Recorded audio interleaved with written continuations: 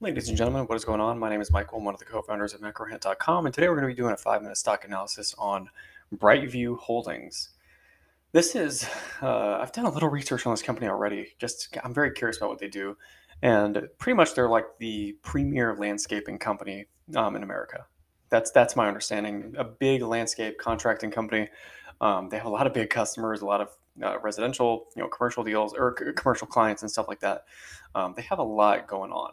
Um, they're a huge company. They pretty much run, from my understanding, the landscaping space in America.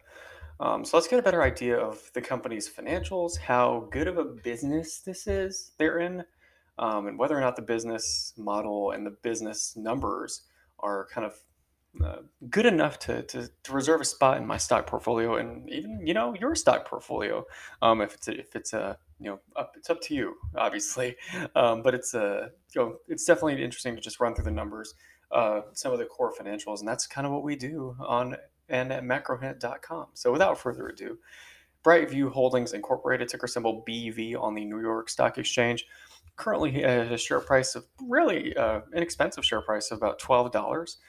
Current market capitalization of 1.2 billion, price to earnings ratio of 44.22 as of this recording.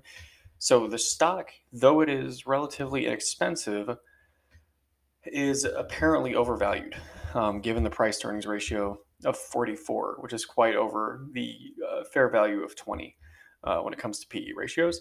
So that's something to consider. You would, even it's interesting that a stock that is relatively inexpensive can still be um, overvalued, and that seems to be the case with BrightView. So keep that in mind as we kind of walk through the rest of this company's core financials here. So their total assets onto the balance sheet about 3.2 billion, total liabilities about 1.9 billion. That's fine. That's pretty like good. Nothing great, nothing terrible about that. Not too worried. Um, as total assets comfortably outweigh their total liabilities.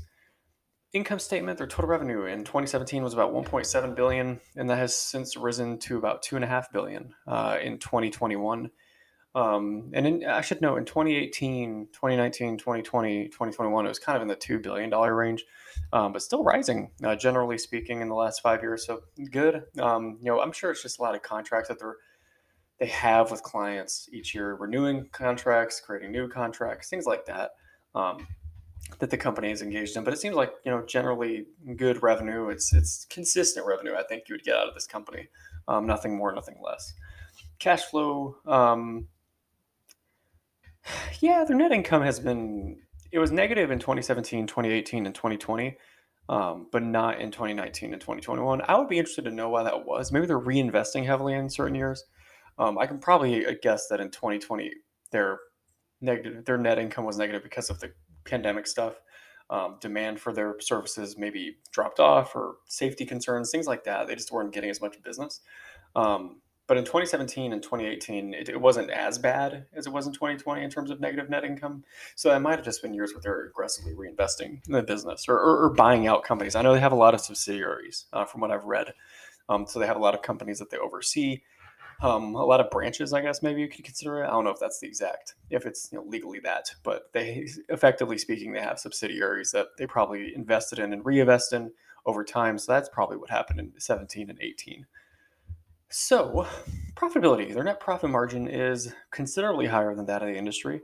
According to TD Ameritrade's platform, their net profit margin on a trailing 12-month basis is 1.12% to the industry's average of negative 13.36%. So that's fantastic. That's one of the perks of being a leader in the industry, I think, particularly in this kind of space. Very tight niche. Being a publicly traded company, being a huge company, having a lot of reach, a lot of solid contracts already that it has, and it's probably going to develop and kind of conjure up and have in the future.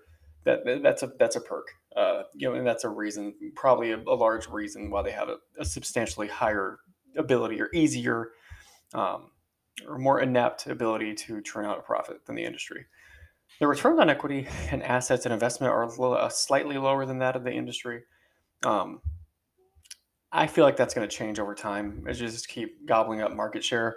Um, Things like that. I'm not too worried about that. It is true that the returns on equity assets and investment are lower than that of the industry average, but on a trailing 12-month basis, but not horribly concerned about that because they're not far off or alarmingly far away from the industry. I think they'll get closer as time goes on, but given all this information, I would give BrightView a hold rating. It's a good company. It seems like a decent stock. Hasn't had much movement in recent history over like years of time. So that's kind of not if you're looking for growth. I don't know if you're gonna get that um, from uh, from BrightView, but they're a good company. They seem solid. They have a lot of market share already, and they're probably going to keep expanding and things like that. So, without any further information, kind of on the preliminary financials of BrightView, I would give it a hold rating. But of course, do your own due diligence.